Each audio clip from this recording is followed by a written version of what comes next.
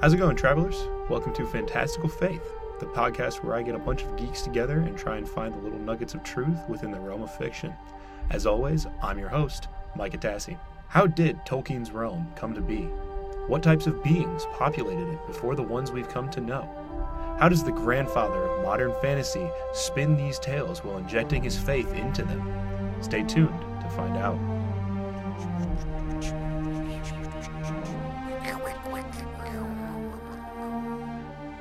Okay. I am here joined by my two very special guests, Grant Swafford and Kayla Dubnick. Hello. Hello. How are you, sir? Greetings. I'm quite good. You guys want to introduce yourselves? Yes, like Micah just said, I'm Grant Swafford. What else would you You wanna like? give us some more? Oh, okay, sorry. My spiel. bad. Okay. Tell us a little bit Life about story. Okay. I was born October 16th, 2002 to two parents in a hospital in Memphis, Tennessee. Fine, back it up. I'm a junior. I'm a junior psych major, communication minor at Anderson, and a big Tolkien fan. So I'm super excited to be here and talk about this. And yeah, that's just a little spiel of my life. Hello, I'm Kayla Dubnick. I'm also a junior here at Anderson University with a double major in criminal justice and human development and family studies. Fun fact about me, I grew up in England, and a lot of people believe that Tolkien got the inspiration for the two towers from two tower-like structures that stand in the center of Birmingham, which is where I grew up. All right. Well, it is a pleasure to have you guys here. So whenever I start these out, I always ask two questions to whoever I may be hosting. Well, I'm just going to read them off one by one.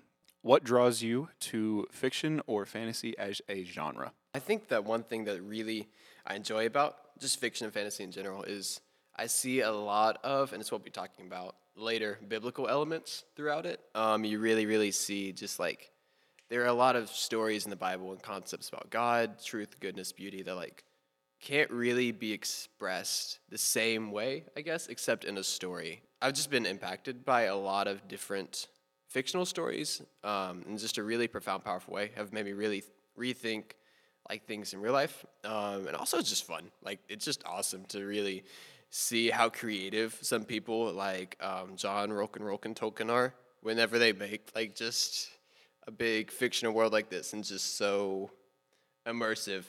Just the creative effort that went into that. I think that's just really a awesome work of art and what I really enjoy.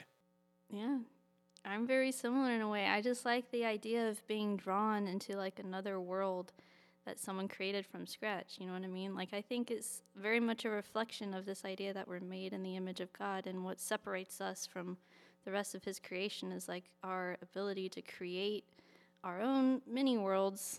And I don't know, I just, as a kid, I always found like fantasy to be an interesting genre because I like the fantasy animals. I'm not gonna lie. I like the fantasy animals a lot. And I like the stories, kind of like what Grant was saying. Fictional stories can also be a reflection of real life stories and can kind of give you insight into how the author might think or feel about certain things, and can kind of, I don't know, maybe help you think through certain topics that are addressed in a story. All right. So barring that discussion, we're going to move on ahead. Just kind of jump in because we got a lot. Well, we got a lot to cover, and a very good possibility to get way off track. But that's half the fun. I really just wanted to talk about the episode is entitled "The Gospel According to Tolkien." So I really want to dive into what that looks like and how we can draw parallels from both from Tolkien's works and how it can point us back to the overall gospel story, which hopefully we all know. But for those of you who don't, I think we should probably explain that a little bit. It's a big topic. Well, it is. Okay. But also really simple. Yeah. So God made man made the world in 7 days. Rested on the seventh. He created man perfectly in His image, but man rebelled against God and committed the act of sin. We can get into original sin or whatever, but no, that's not no. We're not going into that. Then God came up with a plan to therefore save the world from its own sin, because that's something that we cannot do. So through an intense process of thousands of years and a lot of people. A lot of people messing up, A lot of people messing up, yes. but a lot of redemption too in that. Yes. God sent his own son down to live the life we could not and die for our sins. And then he died. And then, he died for our sins and then rose 3 days later. And then he will one day come back to deliver us completely. And then we will live in perfect reunion with God forever, which is what we had back in the beginning before man fell. Yeah, so that's basic overview of the gospel. I hope I didn't spout any heresies there. It's far more complex than that, and there's a lot more that goes into it, and I would encourage all you listeners at home to research it a little bit for yourself. If you don't know anything about the gospel, hopefully we can get you rolling on that train a little bit. That's part of why this podcast exists. So yeah, we're just going to jump right into Tolkien stuff, and hopefully we can go from there. So we're gonna start off. I have this book, this very fancy book, The Atlas of Tolkien by David Day. If you guys don't know about this book and you're a fan of Tolkien, I would highly recommend it because it's basically a TLDR of everything that happens. David Day, shout out David Day. He made a lot of cool Tolkien-related books. And also, go read Tolkien's books themselves because they are very good. Hard reads, but if you have the patience for it, I would very highly recommend. All right. So this chapter is entitled The Vision and Creation of Arda. In the beginning, the great spirits called the Anwir... Wait. Animar. Anwir? Animar? Wait. I'm reading Oh, Anwir. Wait. Anwir. Anyway. Aenir. Yes. Yeah, no, we're going to be butchering some of these names. In the beginning, the great spirits called the Anwir were bidden by Eru, the One, to create a great music. And out of the music came a vision like a globed light in the void. Eru Iluvatar gave this vision life and it became Ea, the world that is. The Anwir looked on it and were amazed, and many for the love of this new place entered it. They became the powers that were named the Valar and the Maiar. Men later thought of them as gods. These were the beings that shaped the world, which was called Arda. Into Arda, the Valar and the Maiar brought many things of beauty, but there was also strife. One of the mightiest among them rebelled against Iluvatar and his brethren, and there was war. Let's break it down. That was a very simplified version. Break it down real hard. That was a very simplified version of what that story actually is. Because if you read the Silmarillion, there's a lot more to it. Mm-hmm. A lot. Yeah. As someone who did suffer, no, not suffer. For someone who managed to somehow make it through all the book, and it took me like 8 years, I think.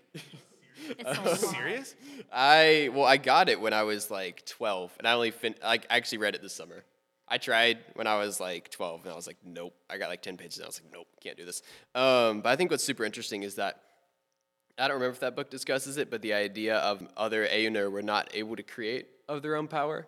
It was more entirely the work of Ea, of God, right? And he kind of invites them into the story, because in this creation account, you see the world is created literally through song.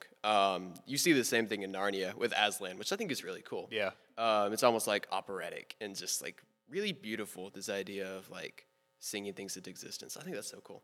But of his power, he's creating this world, and he's inviting all the other Aenir into it with him, and kind of like they can help kind of shape the story, but again, they can't create of their own power. And we're going to see later, like Micah said, some go to Middle Earth, whatever the word Arda. for it is. Arda. They go to Arda, and they get to shape it too a little bit, but they can only shape it, they can't create. And then Melkor is another one, essentially Middle Earth's version of Lucifer, because he wants to create, right?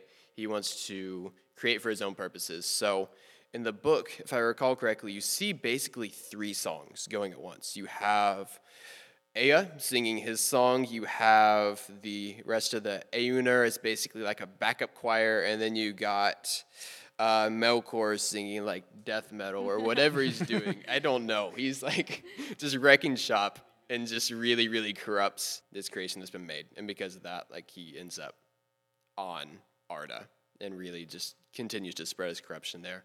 with what power he's been given.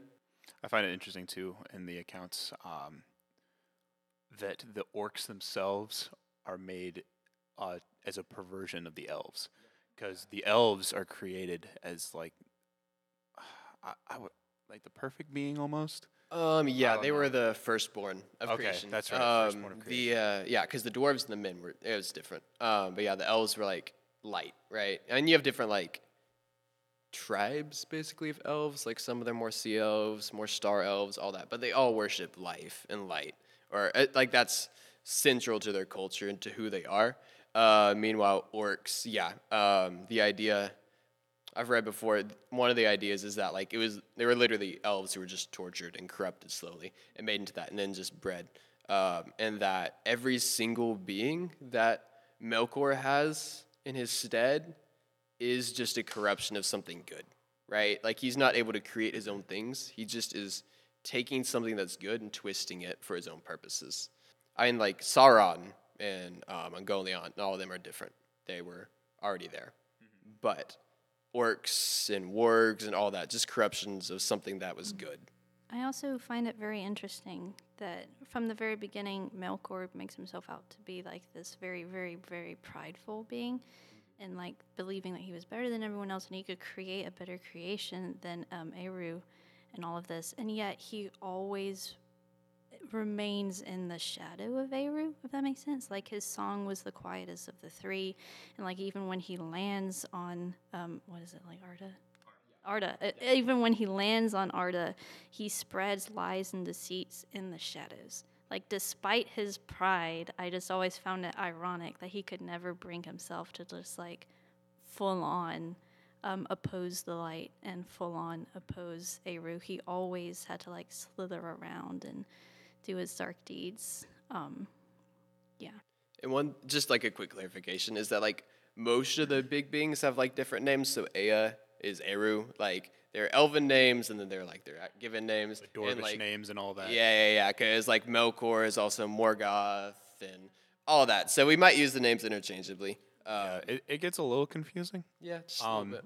So Melkor and Morgoth are the same person. Yep, I'm gonna stick to Eru. same dude. Easy. And then like if we're talking about like the gospel reflected in Tolkien, I like that's a very obvious reference to the devil and the fall of Lucifer.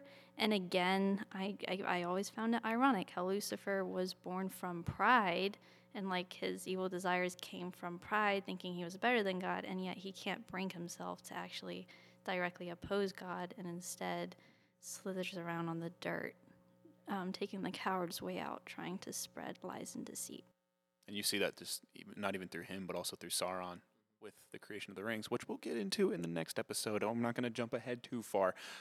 I also find it really fascinating that different things were used to, like the different things that were used to light the world at that during that time, because you had the two lamps in the beginning, and like the very beginning. They were destroyed during the first stage. Yeah. There was a big battle. What was it called? I think it was the Scourge of Valar or something like that. But basically, they get knocked over. Fire goes everywhere. Everything gets burned up, and it's really bad. It's really, really bad. And then the Valar just kind of dip because everything's on fire. And so, and meanwhile, Melkor's like, "Yo, this is pretty cool. Pretty cool. I'm just gonna hang out. Gonna build up my kingdom. Okay, yeah. So with the flames." Oh, this is actually really helpful. There's like a whole chronology thing in here. This is really helpful. No, because you got to read it from all this way. Okay. All right, yeah. So For the audience, I'm them. Arda was shaped, and then the Valar and the Maiar enter Arda. Then there's the first war. Arda is marred, and then Melkor is expelled. And then and that's when the lamps go. So I think Melkor was expelled to Middle Earth because the Valar were still chilling in Valinor, what would later become the Undying Lands. So Melkor was kicked all the way to Middle Earth as we know it. And then the lamps were built. Spring of Arda, I don't really know what that is. This is also like a side note, but I always found it really funny how he provides like this very detailed explanation for the creation of the elves. Then for the dwarves, it's just like doors.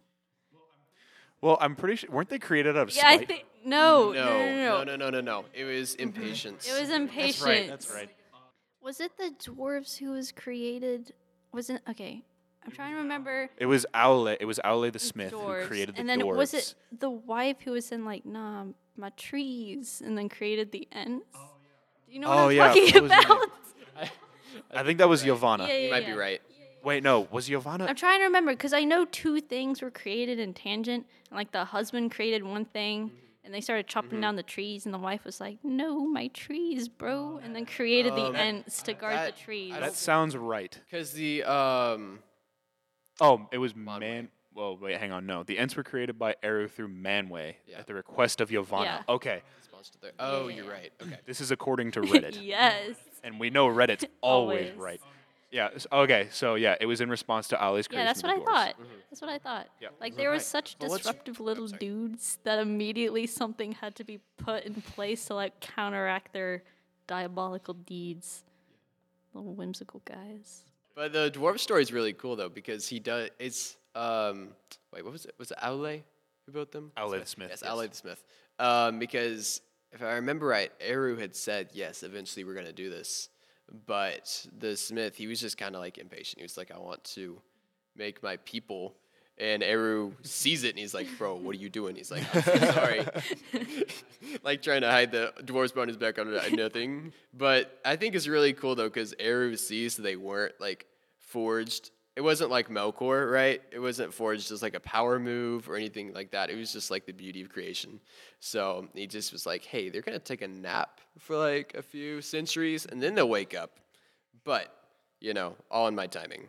Yeah, so that happens. Then there's what were we talking? We were talking about the lamps, right? Yeah. So there was the lamps, and then during this time, Melkor is just kind of kicking around in Middle Earth, gathering an army, and he builds his fortress Utumno. And then he launches an attack, rest of the Valar, and destroys the lamps, which then I don't know, sets fire to the world. It's like a giant fire. Gotcha. Like big fire, and the Valar just kind of peace out for a little bit. Got it.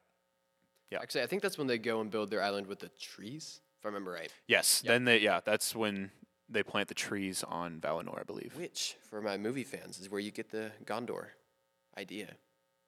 Because there was a remnant of the tree, and if I remember right, they planted it, and that's where the Thank you. Oh, that's the Tree of Gondor? or Oh, it was okay. like after what happens that we're about to talk about happens to these trees, they're able to plant a little bit of it, and it's kind of Gotcha. a remnant of that light. Okay. Even though there's also the similar. Anyway, I want to know, I want to see, a really good artist rendition or, a movie or something like that of how the trees gave light.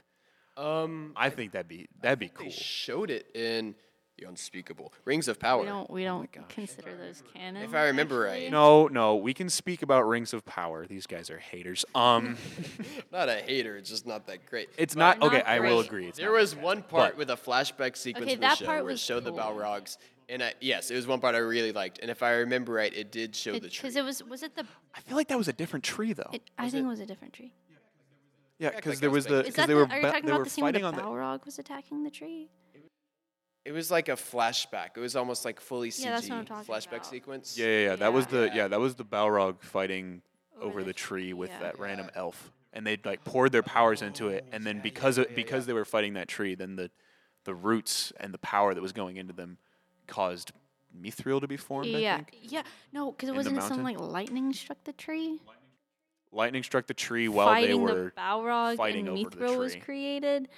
Point is, I don't know if it's the same tree.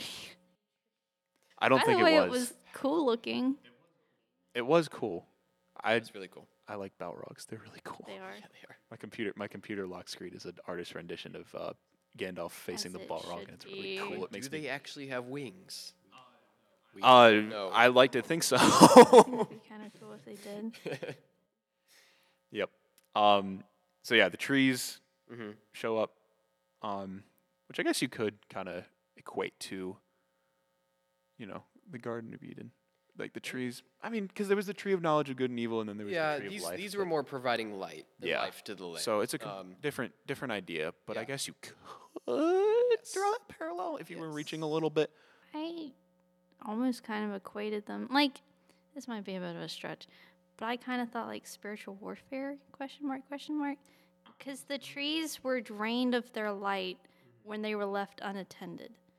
If that makes sense. Like everyone was kind of like doing their own other thing, got caught up in their own little worlds, and they kind of forgot about their duty of protecting the trees. And that's when Melkor swooped in with the spider and drained it of all of the light and corrupted it. And I don't know. This was like, I wrote this at like 12:30 at night, so like forgive me if this is a bit of a stretch. But I was also thinking it could be like a reflection of our own lives when we sort of get distracted by things of the world and forget, I don't know, a light. We have a light to tend. Exactly, and let it shine. But anyways, and then it's this idea of like it's when we let our guard down and distract ourselves and fill ourselves with worldly things. That's when like, because again, the enemy's a coward, and so that's when he's gonna like slip in and try to corrupt us. I don't know. It was a late night thought. So Late night thoughts are also very valid. Oh, so valid. Can we share that story with the audience? Because I don't think most people know about that. Like, contemporary audience wouldn't know about the trees and how that all went down. Yeah, okay. So, yeah. Go for it. Go ahead. Okay. Let me pop off. So, among the Ayunar, there were basically two different types of beings who descended. There were the Valar, which were to the people little g gods, though not really, which would be like Melkor and some of them, and then there were the Maiar. And so there was one named Ungoliant, and Ungoliant's like a giga spider. So one day, you got Melkor and Ungoliant kind of chilling, and she's like, hey, I like eating light. He's like, bro, I know just the spot. So they kind of sneak in, and like Kayla said, the Valar were pretty much just kind of having, not like a party, they were just kind of chilling, they were taking a nap. Yeah. They're just kind of chilling in their house. And then they kind of sneak up, and Ungoliant like goes up to the tree and just kind of, boom, no more light juice. So then Ungoliant's getting like from Giga Spider to like Super Giga Spider. Like, you know, at the end of Mario Bros. Wii. When, My like, gosh. Koopa like flies in, and then Bowser's, that's what happens. And so they're going, and, oh, wait. Oh, shoot, you might be right about the Silmaril. Hang on, you're right. The Silmarils were crafted and then put in the trees? Yeah, I believe so. I think. Because Morgoth didn't have the Silmarils, and they're leaving, and he's like, oh, these are really cool. Then Ungoliant's like, let me eat them. Okay, yeah. So for those of you who don't know, the Silmarils were like this triad of jewels that the Valar had. What were they made from? What made them so valuable? Hang on, I don't remember, but an important thing is that there's a lot of destiny, I'd almost say, surrounding them with family lines, a lot of prophecy surrounding them. They were crafted by Feanor, if I remember right. Yes, from the essence of the two trees of Valinor. Yes, and Feanor is a big deal because you have a lot of people in his family tree, like Elrond, et cetera, a lot of big name people, and really a big thing in the Silmarillion that's it's part of what makes it kind of hard to follow sometimes is that you do follow the lineages of these big people and kind of see how the actions of their great-great-great-grandfathers impacts generations to come. And so there is a curse surrounding the Silmarils, kind of a corrupting thing, not quite like the ring, but those who hold them kind of covet that power for themselves, and you see the consequences of that. Different from the ring, more of these are beautiful things, so people are going to fight over them. And so you see Ungoliant and Morgoth chilling in this valley, and she's like, hey, give me the Silmarils, bro, I'm hungry. He's like, no. And so then she attacks him. He does a scream, but it's like a mega scream. And all the Balrogs charge in, and they fight. But it's such a crazy scream. I still want to see that in a movie. It's such a crazy scream that it like echoes in the valley for all of time. What? But anyway, army of Balrogs come in. And Balrogs, by the way, are also Maiar. Fun fact. If I remember right. At least the leader is, what's his name again? Starts with a G. Garwog. Gothmog. Oh, I was close. Yeah, Gothmog, if I remember right, was a Maiar. Maiar are very confusing because you have the 5 wizards, and then you have, like, the Balrogs, Sauron. The Eagles. Were they? Yeah, the eagles the eagles we see in the Lord of the Rings movies were descendants of the original eagles. Okay, gotcha. Do the eagles have Yeah. sentience? So Okay. Yeah. yeah, they're essentially like demigod figures. All of the Maiar. Yep. Ever wondered why they didn't just take the eagles? Stop. Tolkien's response to that was, Shut up. Shut Yeah, I have up. seen that interview. It's one of my favorites. Since we're on the topic of the Silmarils, let's segue into something that I know Grant is excited to He's talk doing a little about. hype dance right now. Juan. Okay, Talk about Juan. we're gonna segue into talking about Beren and Luthien. Yes. So, Grant, Okay. would you like to? For anybody who has never read the books or has only read The Lord of the Rings and The Hobbit, you have to read Beren and Luthien because it is so good. Do you want to tell the whole story? Give a TLDR for the sake of TLDR. time. Okay. TLDR. There's this guy named Beren. He's a man. There's this girl named Luthien. She's an elf. She's chilling in the woods and she's singing. And he's like, wow, that's a woman and she's singing. So he goes up to the bushes and watches, as one does. And she's like, that's kind of creepy, runs away. He keeps doing it. And she's like, that's actually kind of romantic. Eventually, he like comes out and he's like, because she's dancing and singing. And so he comes out and he's like, Luthien, teach me to dance. And she's like, all right. Try to keep up. And so he tries to keep up, and they're dancing, and they dance like all the way to her home. And they go, and her dad's there, and he's like the king of the empire, and he's like, what do you want, Beren? He's like, hey, I want to marry your daughter. And she's like, oh, that's kind of sweet. He's like, no, you're a man. And he's like, okay, I have an idea. Here's what you do. If you bring me the Silmarils, you can marry my daughter. Now, a bit of context, the Silmarils are currently in Morgoth's crown, in his big fortress. So, not a good situation to be in. Anyway, he's like, okay, bet. So there's this guy who kind of owed his family a favor, Beren, and so they team up, get a squad, and they go. And along the way, they run across a tower, and it's ruled by a sorcerer who later turns out to be Sauron, and he locks them away in the dungeon because they're like disguised like orcs. And so he's like, hey, tell me what's up. He says, no.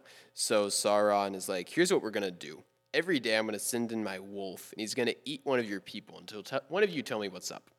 And so he does, and they die and die and die and die. And Luthien, meanwhile, is like, this can't be good.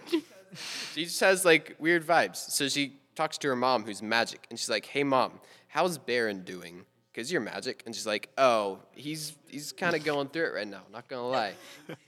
And so her dad is like, my daughter, you can't leave this house. And so he locks her away in a big tower, Tangled style.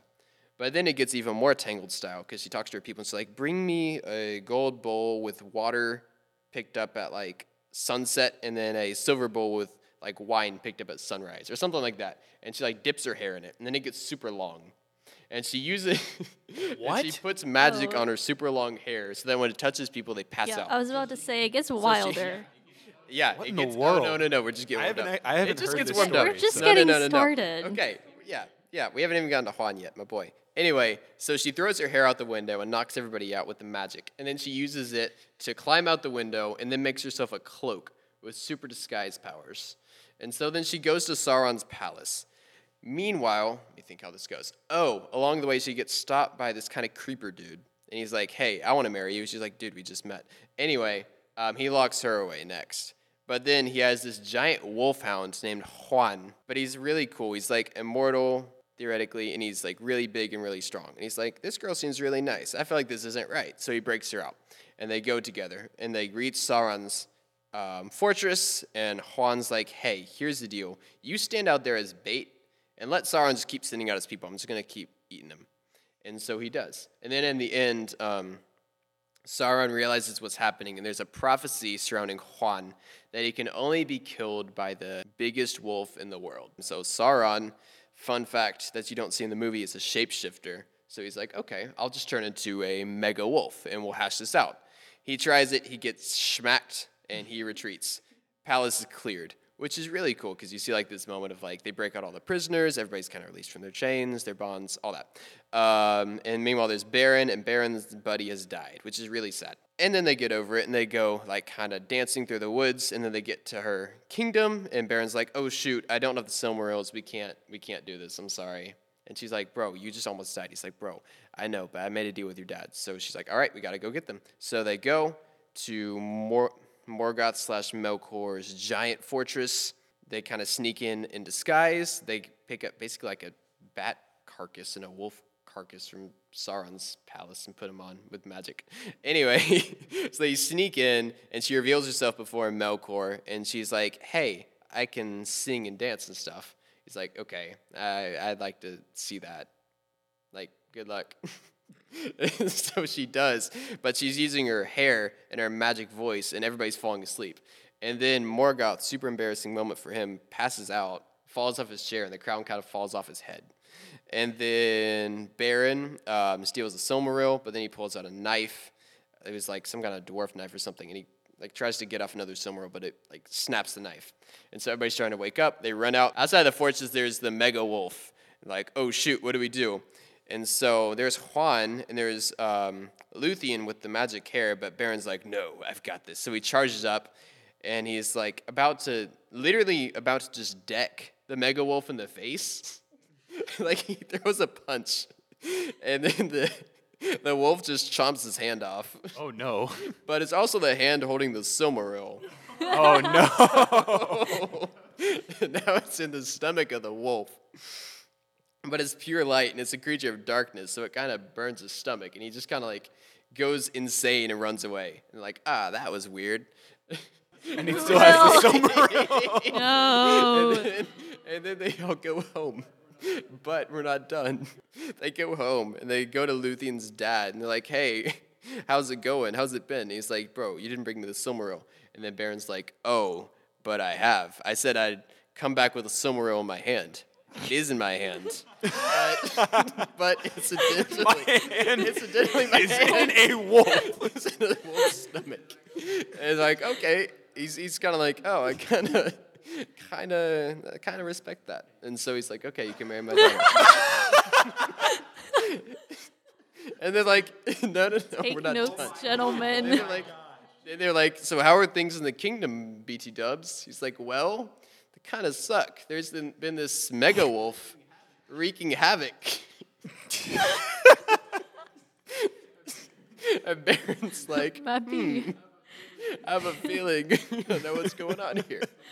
It's like get an elite task force made up of Beren, Luthien's dad, Juan, and some random warriors, right? And it's like, hey, the wolf's stomach is always burning. He keeps going to like get water.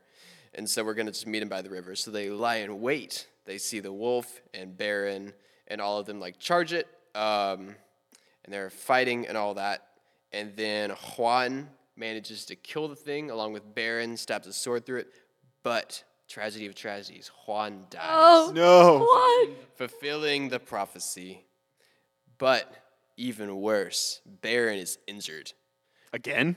Yes. Bro goes through a lot. It's kind of useless, but anyway, kind of funny moment anyway, because they're talking to Juan. They're like, oh man, you're dying. But yeah, Juan can talk, but he only talks 3 times in his life. Fun fact. So this is the 3rd time. And so they're like, Juan, you're dying. This is so sad. He's like, yeah. And they're like, but at least your master's alive. He's like, bro, he's literally dying right next to me. Get him a doctor right now or he's going to be dead.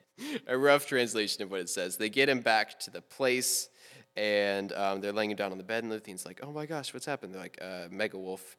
And so then he's like dying, and he's like, he finally gives Luthien's dad the Silmaril because they cut it out of the wolf's tummy. And he's like, but you had something far more beautiful before. And it's like a super romantic moment. And then he dies. Oh, He Boo. dies. dang. And that's where the legend ends. That's where the story ends. But the rest is relegated to legend, as the book says. So basically, in one version of the legend, Luthien goes super depresso mode. And she literally goes down to the underworld with, remind me, which of the Valar is the underworld one? I have no Look idea. it up real fast. Trying to Alright. get full accuracy here. Underworld. I want to give Valar. the full story. Was it Mandos? Yes, I believe it's Mandos.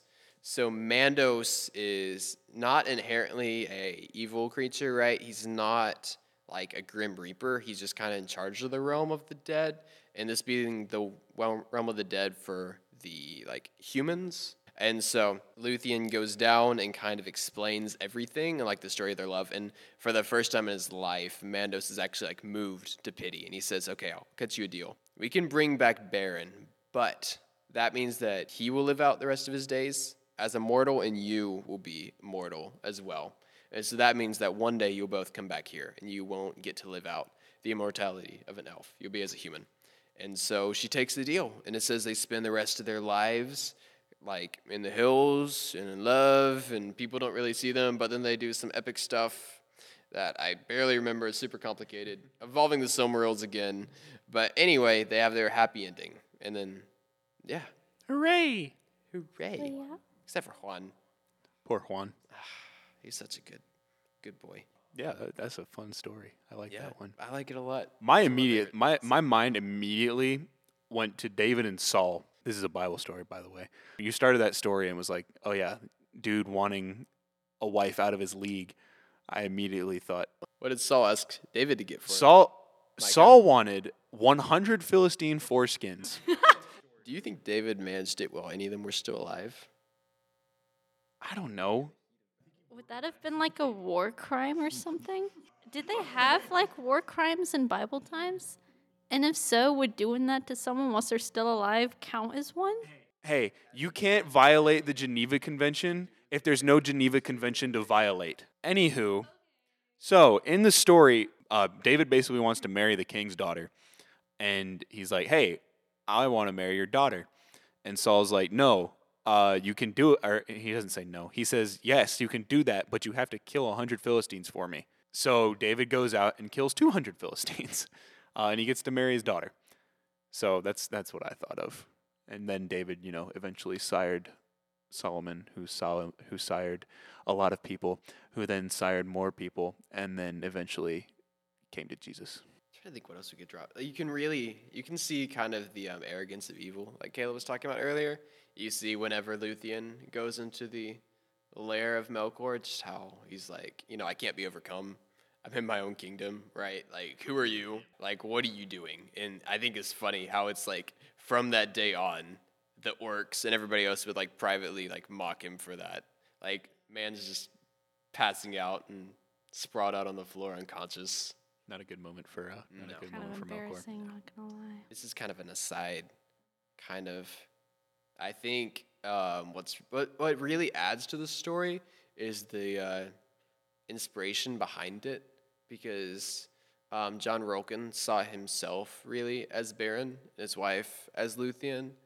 And for those who don't know, she died well before he did, right? And so, how do I put it? It was almost him writing his love story as he described Luthien. Like, there, you can look it up, some beautiful interviews where he's like describing how to him she was everything Luthien was, and that's how beautiful she was to him. I don't know if he saw the second half as their eternity in heaven to come or whatever else, but like just dealing with that grief of death, but then the joy afterwards of an eternity of just the two being together, reunited once again. I think that's part of why I really love this story, and it's also just really cool. It also is it can also be very picturesque of like, you were talking about how like the Tolkien interviews of him like describing how he equated his wife's own beauty to the beauty of Luthien, and like you could draw a parallel to that with like Song of Solomon or something. Not like, I mean, I don't know. I've never stop looking at each other like that. Hey, yo. Don't give me that look. You know exactly what I mean. But like the love that's described in Song of Solomon is meant to not just draw a picture between the love between, husband and wife, but also how God loves us as well. Can I read a few key verses? No, you cannot.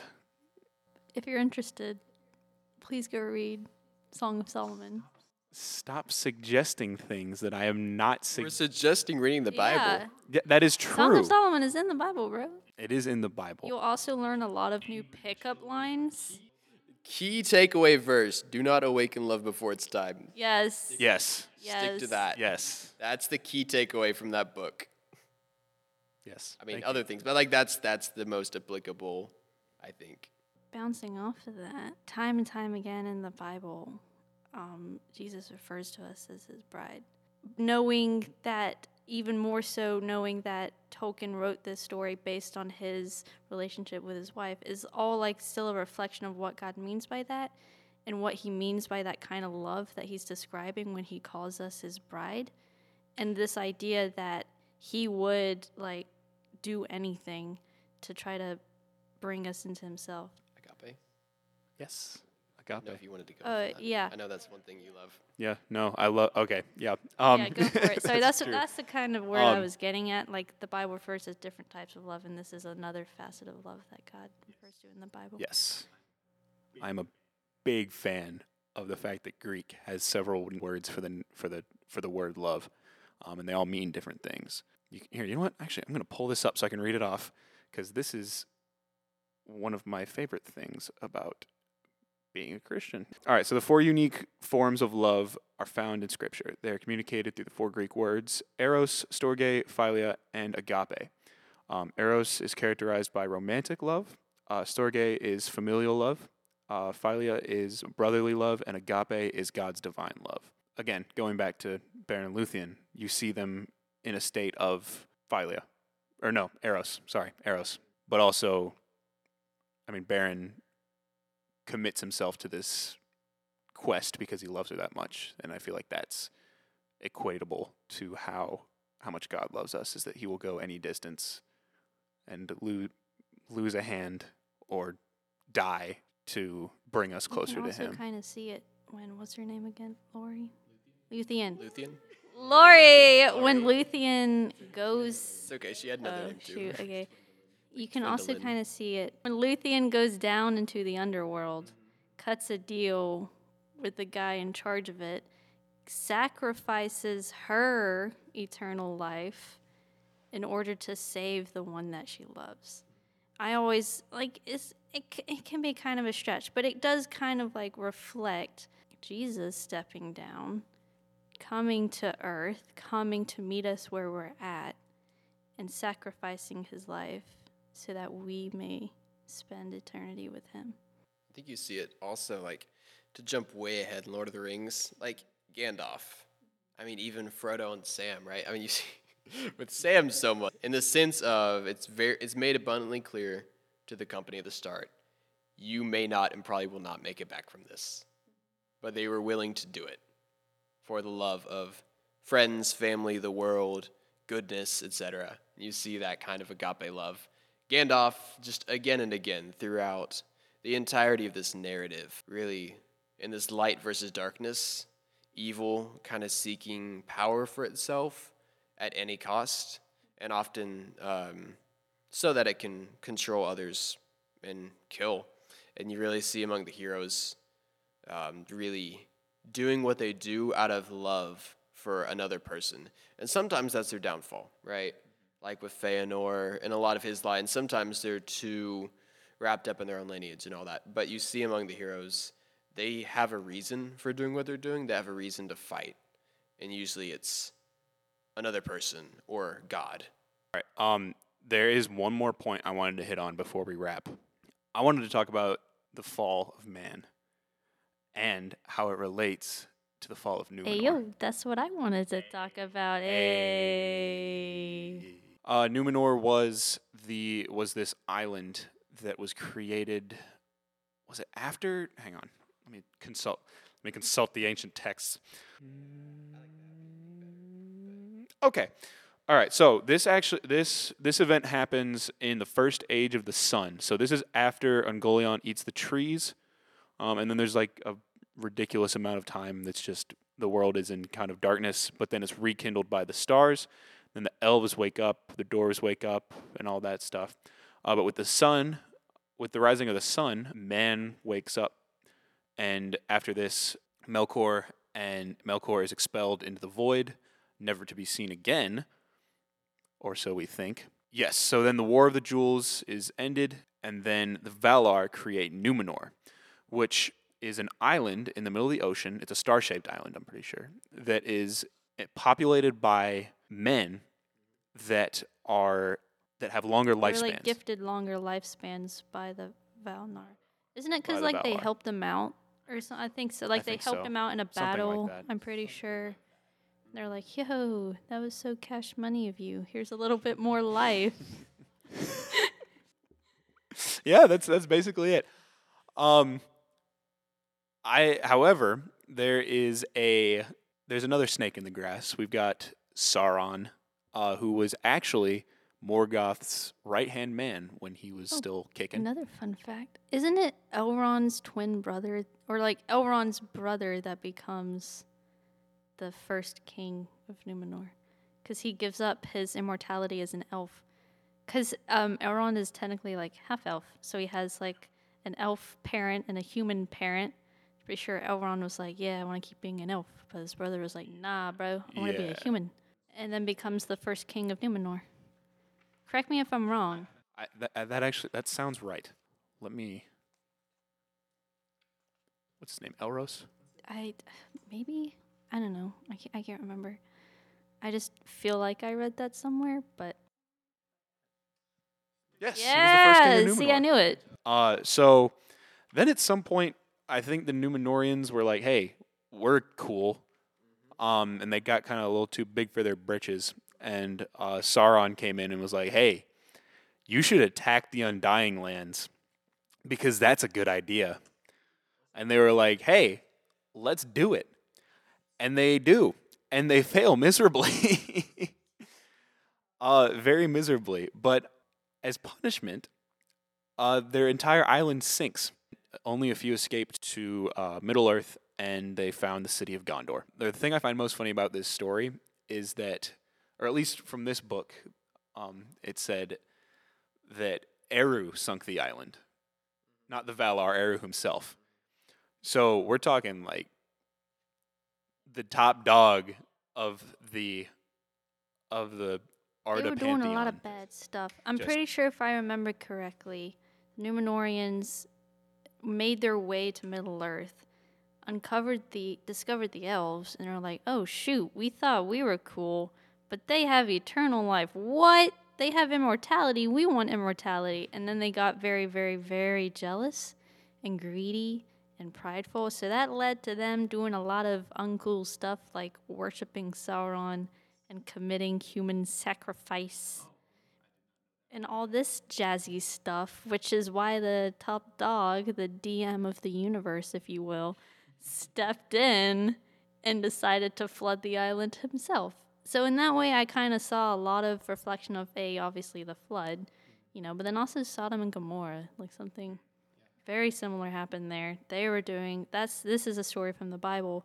Sodom and Gomorrah were two cities, and they were doing a lot of not great stuff, like killing babies and infanticide and genocide and worshiping idols and a lot of not cool stuff. And so God was like, I don't know if I'm really feeling this. I'm going to send divine fire down and burn you guys all to a crisp. So there's more to the story than that. Now, I was just going to say, as a kid, when the woman turns around and gets turned to salt, that traumatized me so much. Because we had like the little felt acted out things, like the little felt Bible story. Sodom and Gomorrah is in Genesis 19, if y'all would like to. It's a wild story, so should definitely go read it. It is a pretty wild story, but it's also really cool. Especially the part where God almost spares them. You see the Tower of Babel in the sense of, like Kayla said, they see the elves and they're very jealous of this power. And yes, they basically start a cult, human sacrifice, all that to Sauron. And when Micah said, like, a couple of them escaped, those were actually the faithful. Because there was a small, you see it, it's almost like the people of Israel too. Maybe you see a small, a remnant. A remnant. Who are still faithful and who are spared from this. The reason they were going to Valinor was, I think, they wanted immortality, or there was some power or something that they wanted there, right? And they, again, Tower of Babel-esque, like we can ascend to the position of God, and God is, and we can even go Garden of Eden, like God is withholding something from us, and so we are going to seize it for ourselves, and they kind of reap the consequences of that. I've always found it interesting how in both the works of Tolkien and the lore that he created and the Bible itself, time and time again, you see this underlying sin of pride and how when you let that go unchecked, it can lead to so many other messy things in your life. All right. Yeah. Yeah. That's all I got. That's all I had. Um, Yeah. There's a lot more. Yeah, more to there's a lot more cover. we could go in. There's a lot more we could go into, but I feel like that's a good place Yeah. to end it. Can we end in song? End in song. Yes.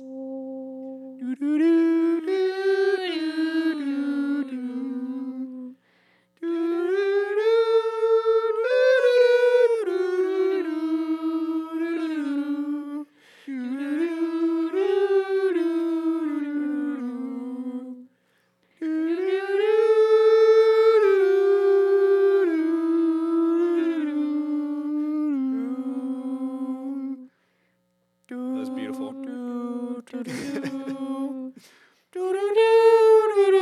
Alrighty. This has been. I can go all This has night. been fantastical, Faith. We will see you guys in the next episode. Yeah. Next episode, we will be diving into Sam. yes, more Sam of the the book. idea. More, we're going to be moving away from Silmarillion. We're going to move into The Hobbit and Lord of the Rings. So a little bit more familiar territory. But I hope you all enjoyed, and tune in next time.